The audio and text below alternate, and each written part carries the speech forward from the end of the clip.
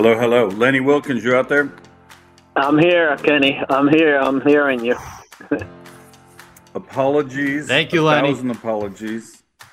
As we start with Lenny Wilkens, we're only 56 minutes behind the scheduled time.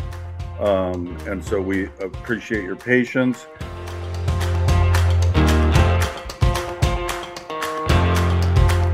You know, usually it's me. I'm not even blaming you. I'm just blaming society for the technological problems we have. And it's making me, as we reflect on your amazing life and career, I kind of miss the old days, man. I grew up south of Seattle, and we had one phone with a cord. We had the one TV that didn't even always work. My grandma would have to slap it to watch her programs. We had the Sonics. We had a newspaper. We were doing just fine, you know, and then we added all this technology. Right, and that does change everything.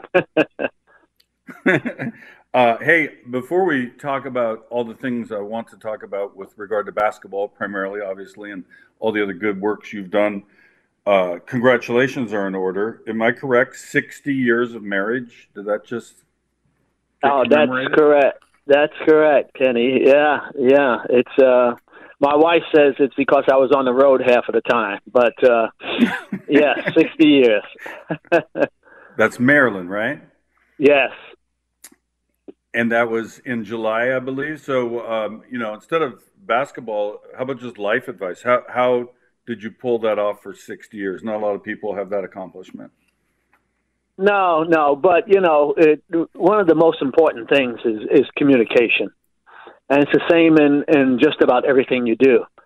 And communication is so important. You got to talk to one another. You got to know what we're thinking, you know, and how we make each other happy, stuff like that. And we've been blessed with 3 wonderful children. They turned out to be wonderful people, and I give her all the credit for that. So, you know, it's, you know, and then you got to be active in something that she supports.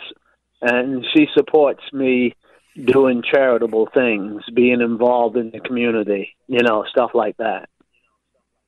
Yeah. So you were working a team. You were a team. Still are a team. Yes. Still are a team. Were there times? This might be a better question for her, actually. But you moved around a bit. You know, you played in a bunch of places. You coached in a bunch of places, and it was like, were there times that the call came in? You know, this is the right deal for you, right? You know, professionally, you should take this job, or you should go to that team. But then you had to secondarily break it to her, or was it always with her and she would endorse it, then you decide it? Well, I don't think always, but once I started, she backed me.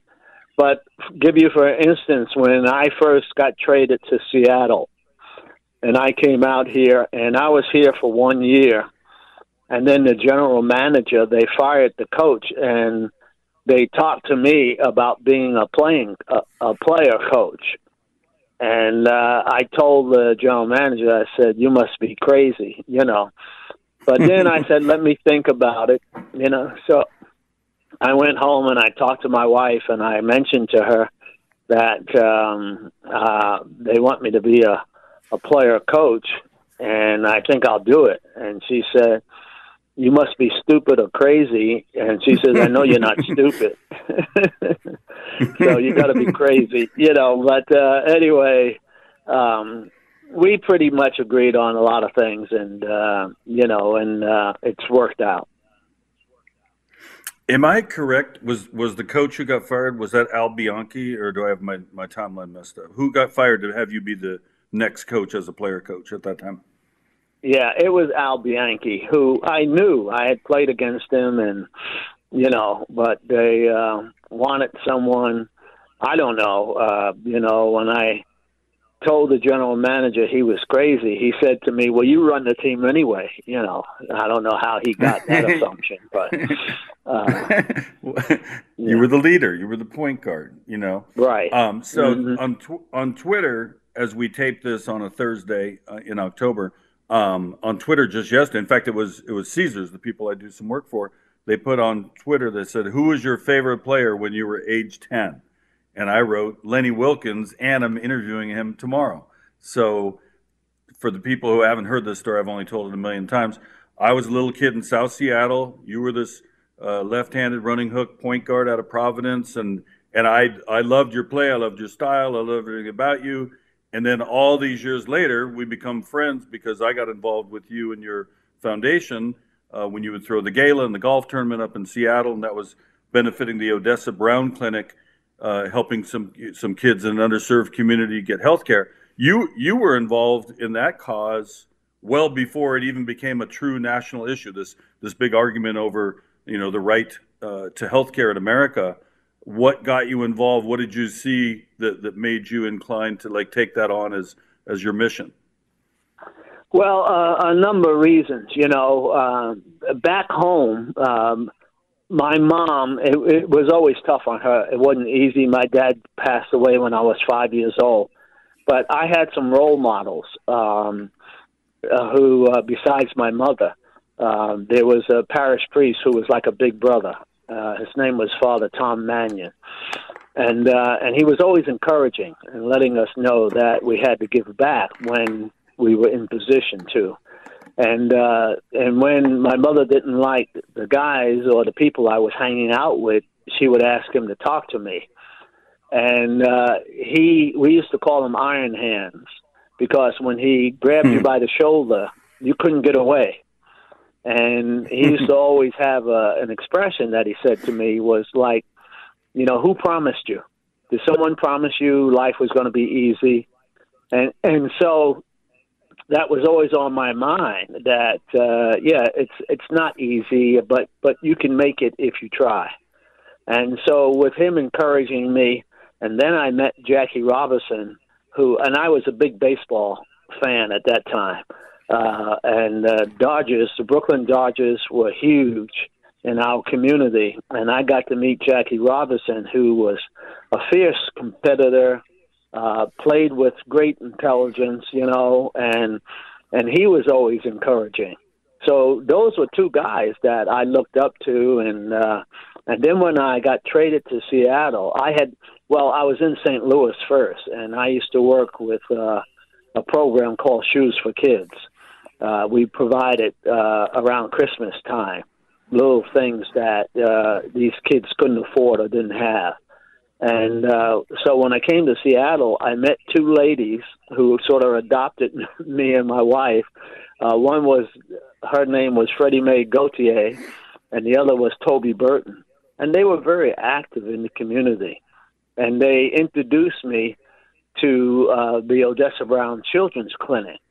And the medical director was a gal by the name of Blanche Labizio, who, when I saw how she worked with young people, showing them a lot of encouragement, treating them with great dignity, no matter who they were or where they came from, that wasn't an issue. It was the health care that she wanted to provide.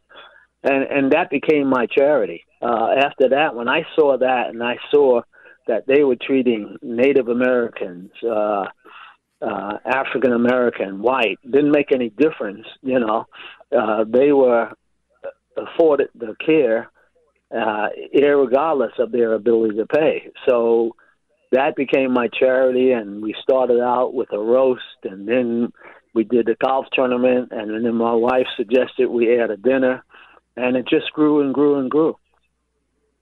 Yeah, I got to meet Tommy Davis, National League batting champion a couple times, played for the Seattle Pilots briefly in 1969, the 1 year we had the Pilots, and he was your good friend growing up in Brooklyn, and if I have the story right, he was very influential in you sticking with basketball and believing in yourself to go and make the effort. Take us through your high school years and how Tommy Davis impacted you there. Well, Tommy and I were close. We were good friends. We lived near each other. We used to, he talked me into coming out for the high school team, which I did. And Tommy was All-American, everything. But he was a starter on the basketball team. And when I came out for the team, I was like number 15. They had 15 guys. I was number 15. and I didn't play much, and so I dropped off the team because I had a little job on the side, and but I started going to the playgrounds more, and I started to play the PAL, the Police Athletic League, the CYO, and I started to get better and better. And by my junior year, I had improved a lot, and Tommy was persistent. So I went out for the team my junior year and made the starting five. And wow, but we had a great coach, and he was very encouraging, even though I hadn't played much. He said I had great court vision. I didn't know what he was talking about at the time, but later on I began to understand. And so I kind of slipped away from baseball and went more to basketball, although I still watched baseball. In fact, I didn't see my first pro basketball until my senior year in college, but I had seen a lot of baseball games.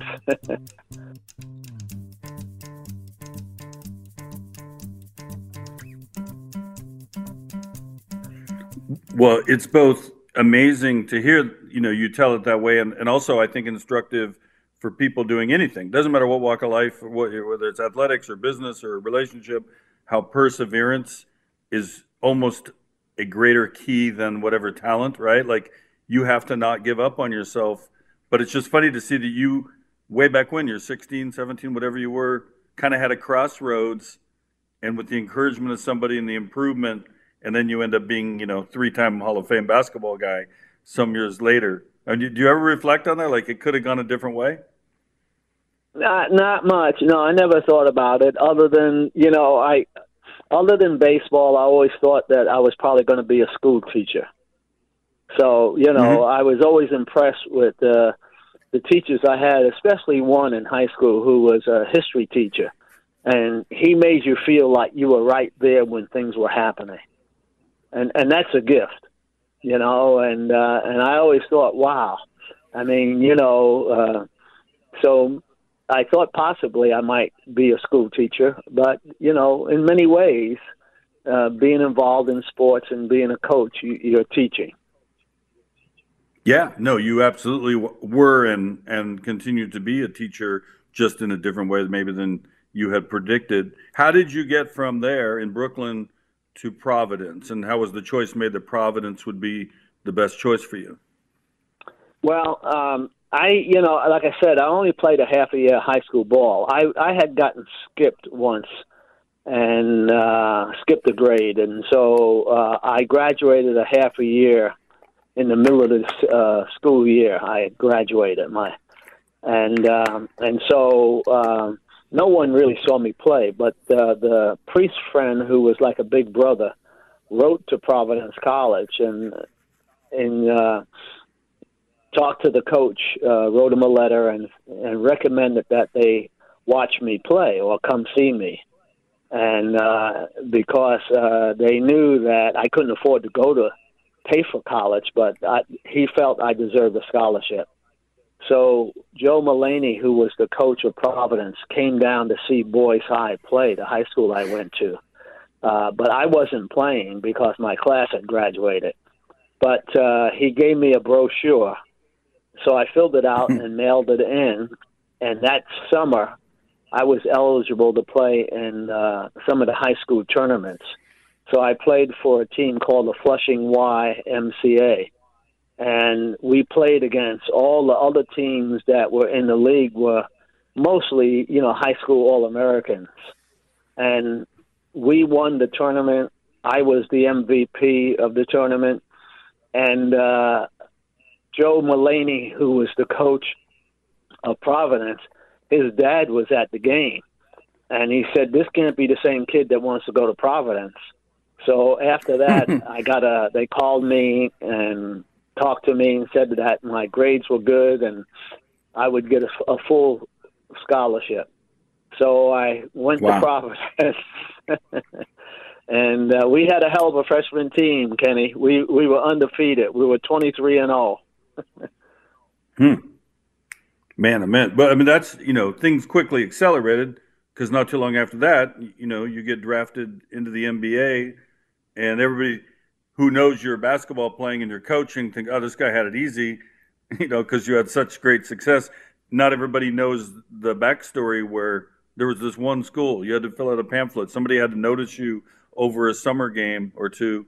That's a pretty quick ascendancy to end up accomplishing what you ultimately did. Well, it wasn't easy, and they sent a scout up to Providence to talk to me about, because I was drafted by the St. Louis Hawks, who I had never seen a pro game. I didn't watch. I watched baseball. I didn't watch basketball, and so one of my friends my teammate who lived in Boston, the Celtics were playing the Hawks for the championship. And he said, well, why don't you see if you can get tickets to the game? So I asked the scout about it. And he took us to the Boston Celtic, St. Louis Hawk game. And so I watched the Hawk players, the St. Louis Hawks players, their guards. And I thought I was as good as they were, And so I decided that I would try to play in the pro level. So we agreed to a contract, and I went out to St. Louis, Wow. Well, eventually you came out to Seattle. I heard you speak in Seattle just a few weeks ago. You and I were both at a fundraiser, and you were saying, kind of came, kicking and screaming, then quickly like, oh, I kind of like this place. And you never left, right? Other than when you went and coached elsewhere. But Seattle was kind of your home base and is now. I remember, because I'm now, I think maybe grade school and the junior high, when you're starting to really become a star and a star for the Sonics, and they traded you to Cleveland for Butch Beard.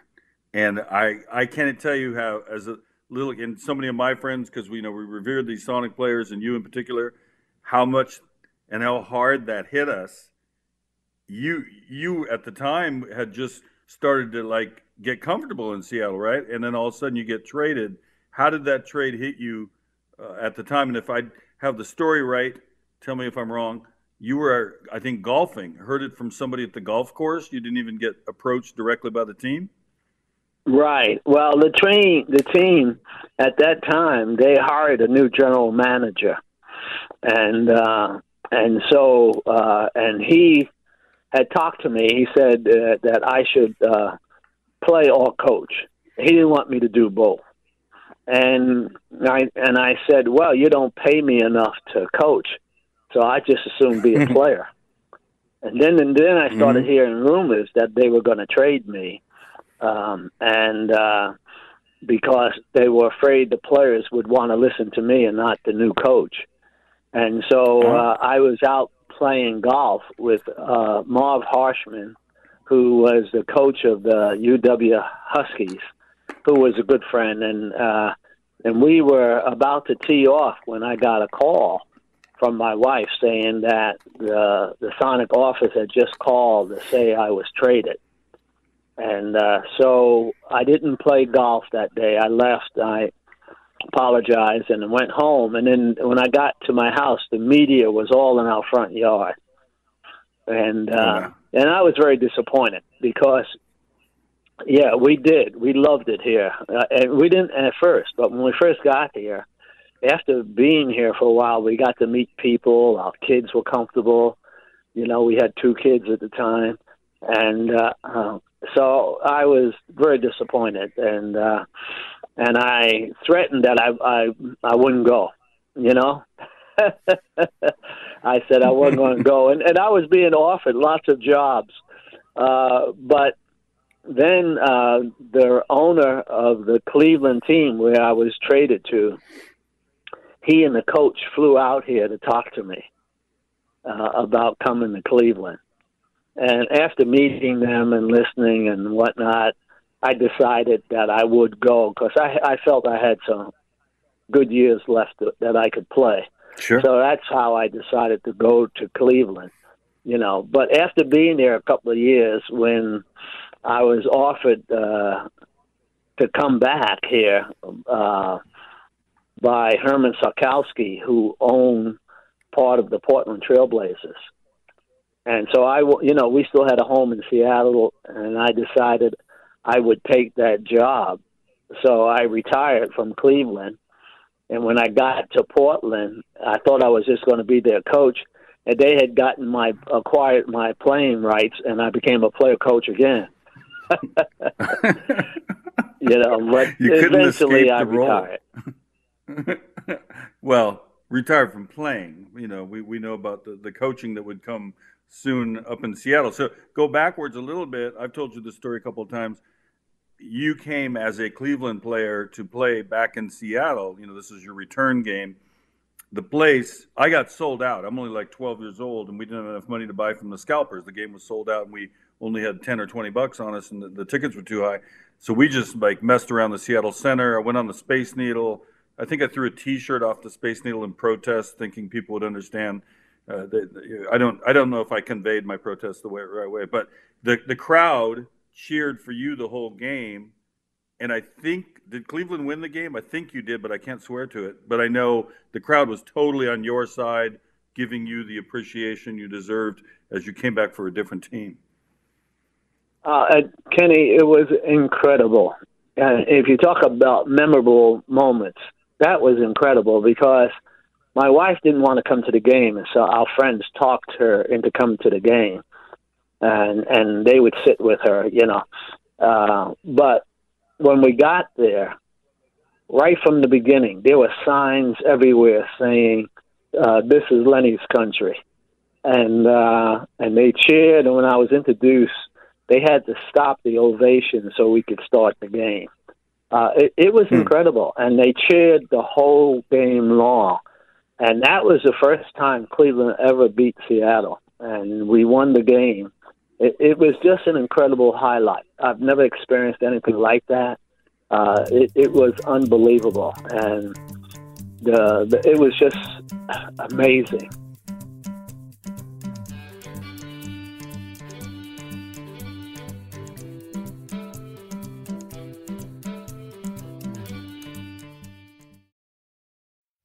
TuneIn is the audio platform with something for everyone.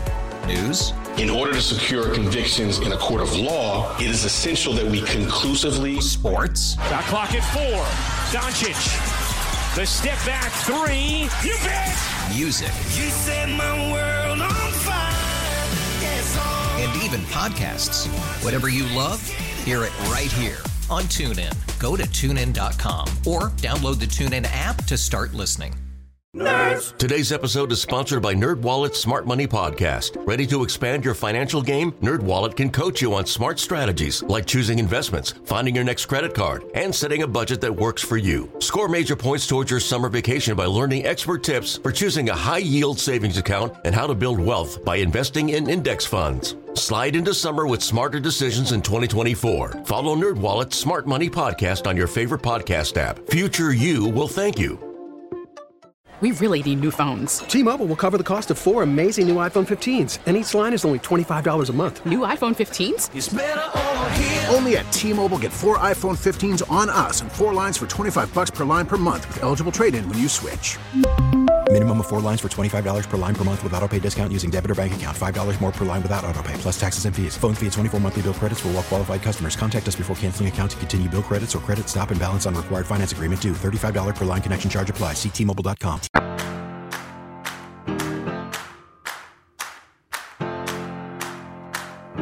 Good news is you eventually did come back to Seattle as the head coach. First, were you the assistant, then you took over for Hopkins? Is that what it was? Where we had a slow start and you elevated up to be the head coach the year we would eventually lose to the Bullets, now the Wizards, in 78, correct? Yeah, correct.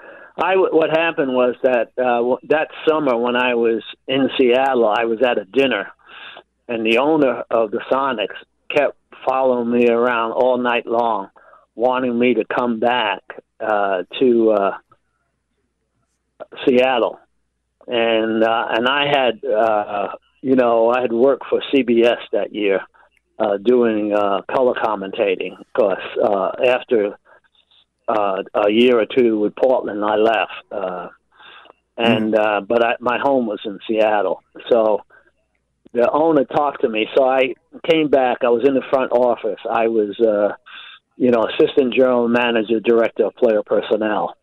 And they had a trade going on when I accepted the job. And I blocked the trade. They wanted to trade Fred Brown, and I said it was a bad trade, because they were trying to trade him to the Lakers for a player. I can't remember the player's name. He was okay, but he wasn't. Fred could really shoot the ball. Sure. And I said, we can't give up on Fred. I said no. So they listened. I blocked the trade. And then I made a trade. I traded Tom Burleson to Denver for Paul Silas and Marvin Webster. And then I also traded, there was a free agent, Gus Williams, with Golden State. And all we had to do was pay his deferred income because they didn't want to re-sign. And when I found out it was only $70,000, his deferred income, I told Sam I was going to do it. And he said, okay, if you feel it's right. And I said, yeah. I said, we'll never get another player like that. So I got Gus Williams, and now I got Paul Silas and Marvin Webster, Fred Brown, and Slick was on that team and everybody. And but I was in the front office, and I promised Sam I would not interfere with the coaching going on. And, well, they got off to a terrible start. I was at a restaurant opening one evening. I didn't go to the game, and they lost that game, and the Sonics were 5-15. And so when I got home, the babysitter said that the owner had called 3 times and the general manager called 3 times. So I finally called the general manager, and he said the owner wanted a change right now. And the team had already left town because they went to Denver. And so I said that we can talk in the morning. And the next morning I talked with them. And that night they lost to Denver. And the Denver general manager said they were the worst team in the league. Carl Scheer made that quote. And now Sam really he was fired up. He wanted to make a change right now. So I said, well, I can get to Kansas City. So Zolly Bolchak, the general manager, and I fly to Kansas City, and we get there, and Zolly relieves Bob Hopkins of his job, of the coaching job, and he seemed relieved to me, but I didn't say a word.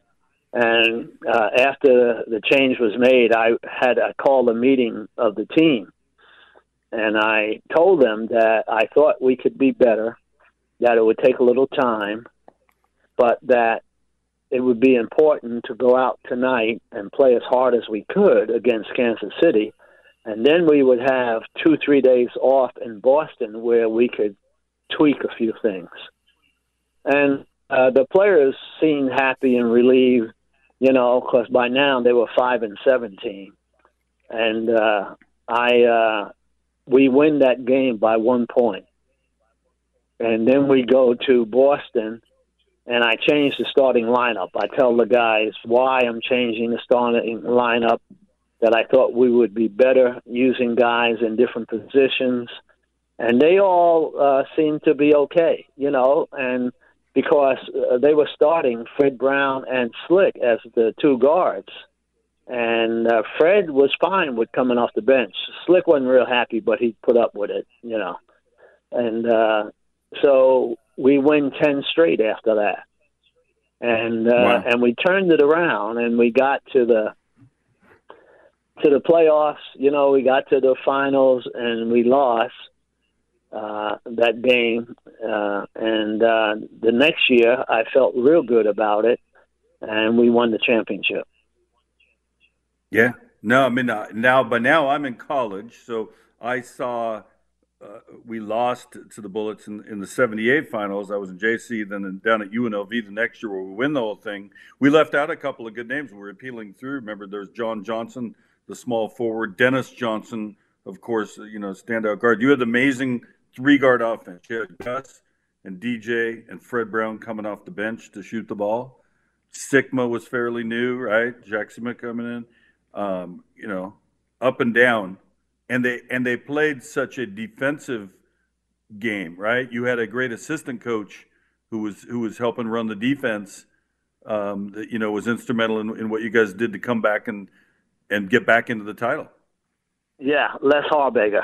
Yeah, my JJ and I had played together in Cleveland, so I got him for a second-round pick from Portland.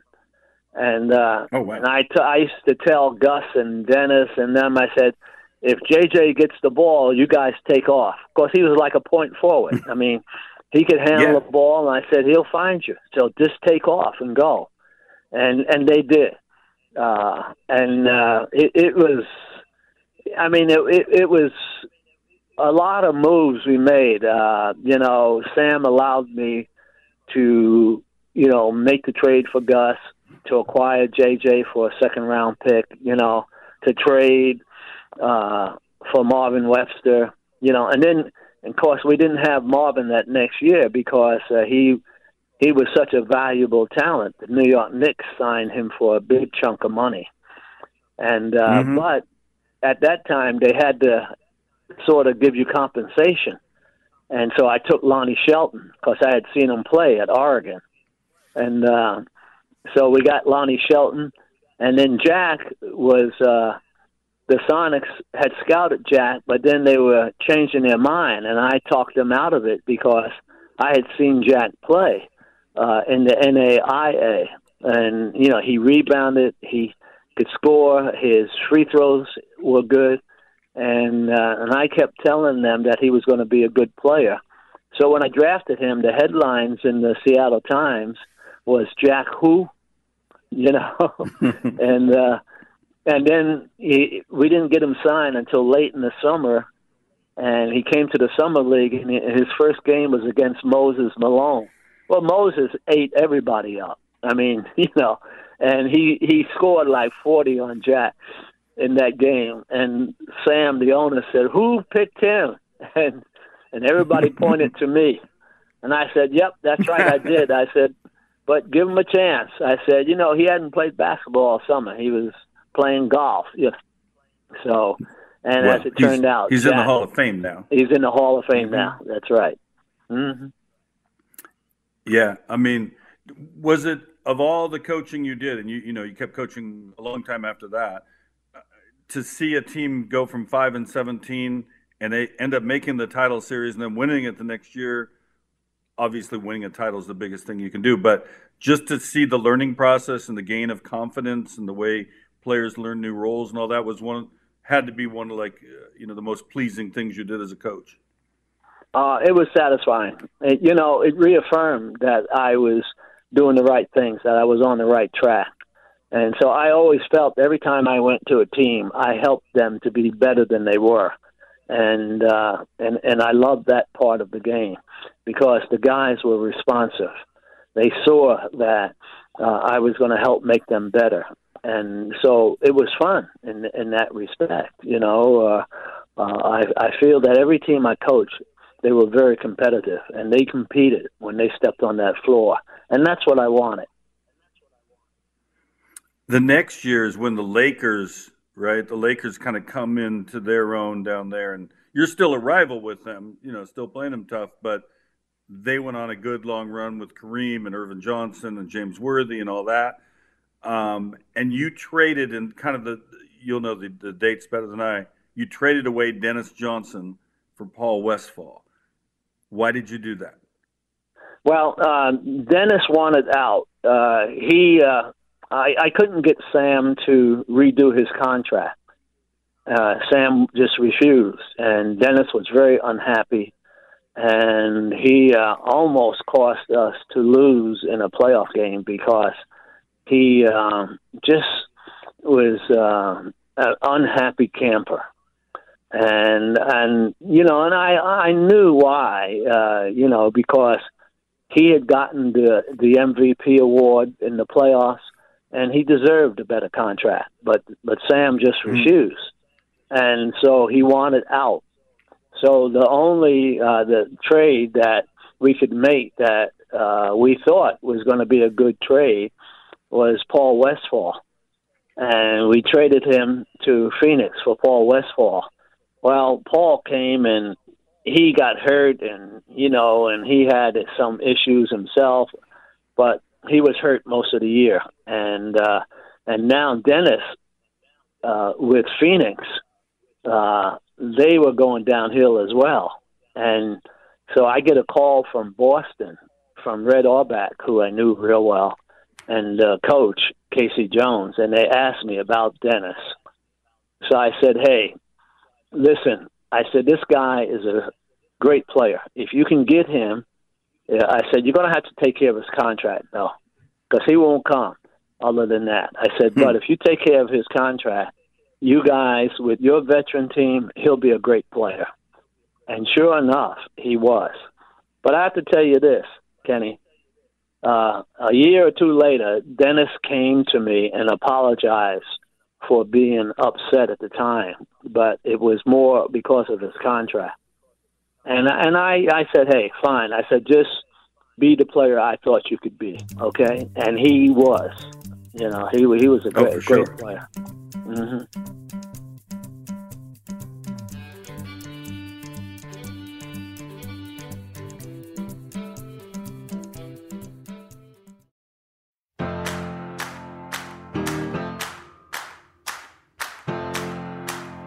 You talked about having your own children, but in a sense, don't you feel like you have several hundred children at this point, right? I'm sure you're still in contact with many, or they come to you advice. And explain that relationship through the years and the loyalties that you get, you know, you receive towards you, and also that you have toward them.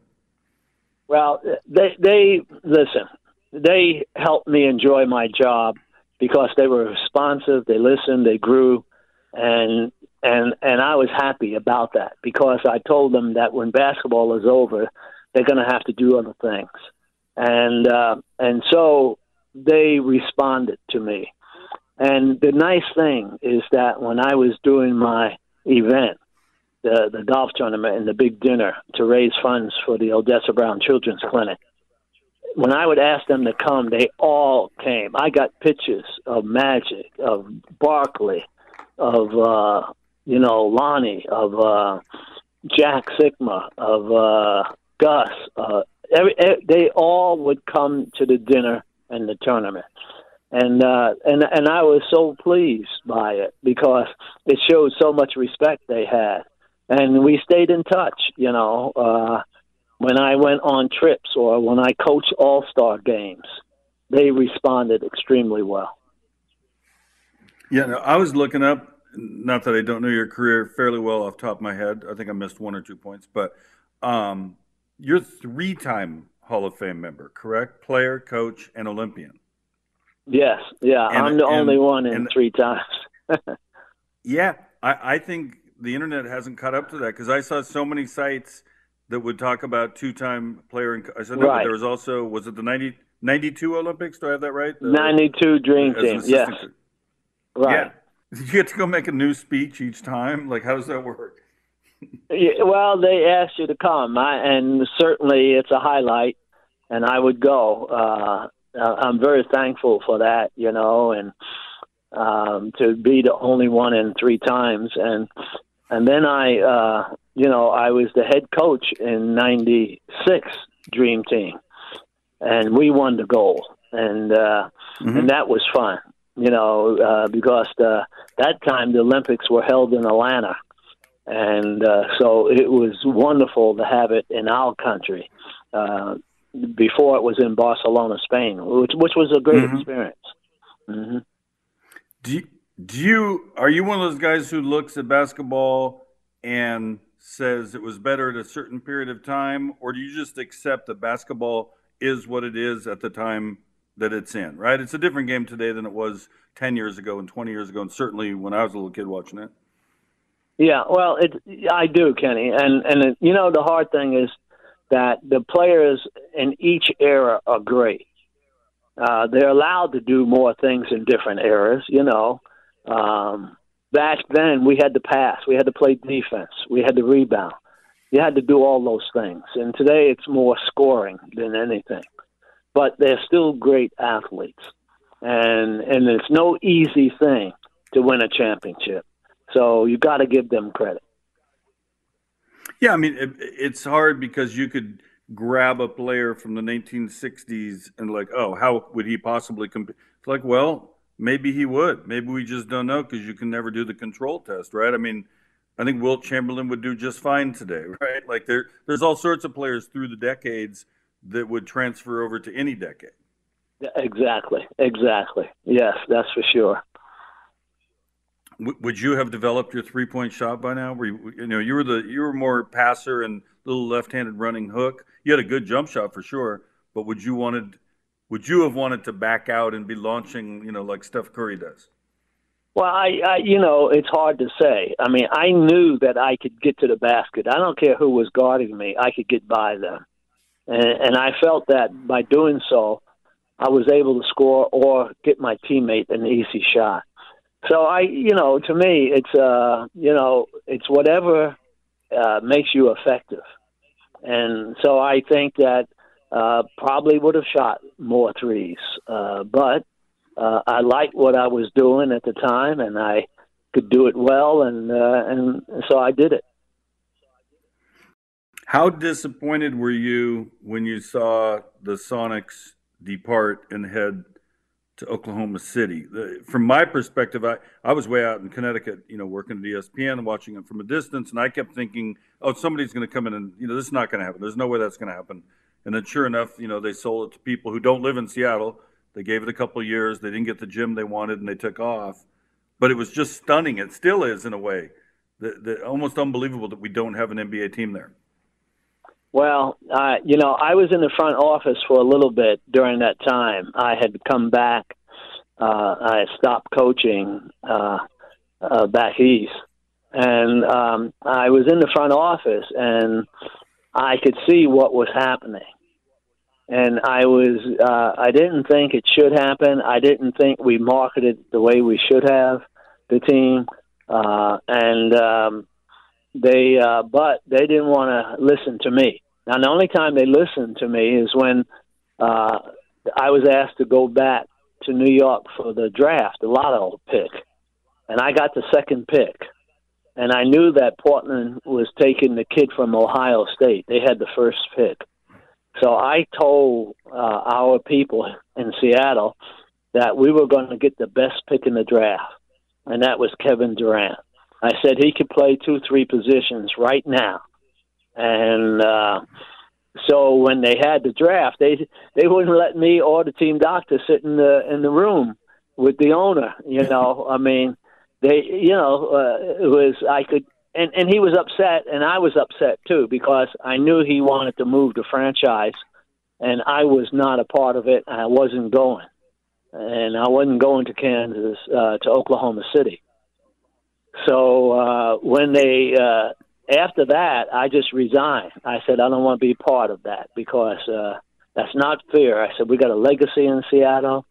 If done right, we can make this a better franchise. It has a legacy, and the little they did a little rebuild job. All they did was add some seats. They did a very poor job of redoing the Coliseum, and so I resigned and didn't want any part of it. And they moved, and I think it was to the detriment. Oklahoma City hasn't done anything. I mean, they competed, but they haven't done anything. And I think that with our legacy, the Sonics should have never been sold. Yeah.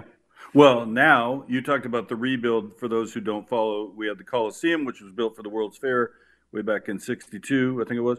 And then they threw some seats in and maybe threw in a couple luxury boxes. But now the new joint, the Climate Pledge Arena on the same grounds, is absolutely world class, right? We have the Storm, they're doing great. We got the Kraken. They throw concerts. I mean, it's ready for an NBA team. What do you think it's going to take to actually make that happen? Because I keep hearing the hints. I thought Silver, the commissioner, a couple years ago kind of more than strongly hinted. Then all of a sudden there's a bit of a pullback. So I don't really know why there's any more delay when clearly there's enough players. The international game is so good, we could throw together a couple more teams and not dilute the league, I think. Yeah, there's no excuse now. Todd Lewicki and his group, they redid the arena. It's called Climate Pledge Arena. It's beautiful. I've been there to see the Kraken play. I saw the Storm play, and I was there for an exhibition game between Portland and the Clippers. And it had well over 18,000 people, and they were going nuts.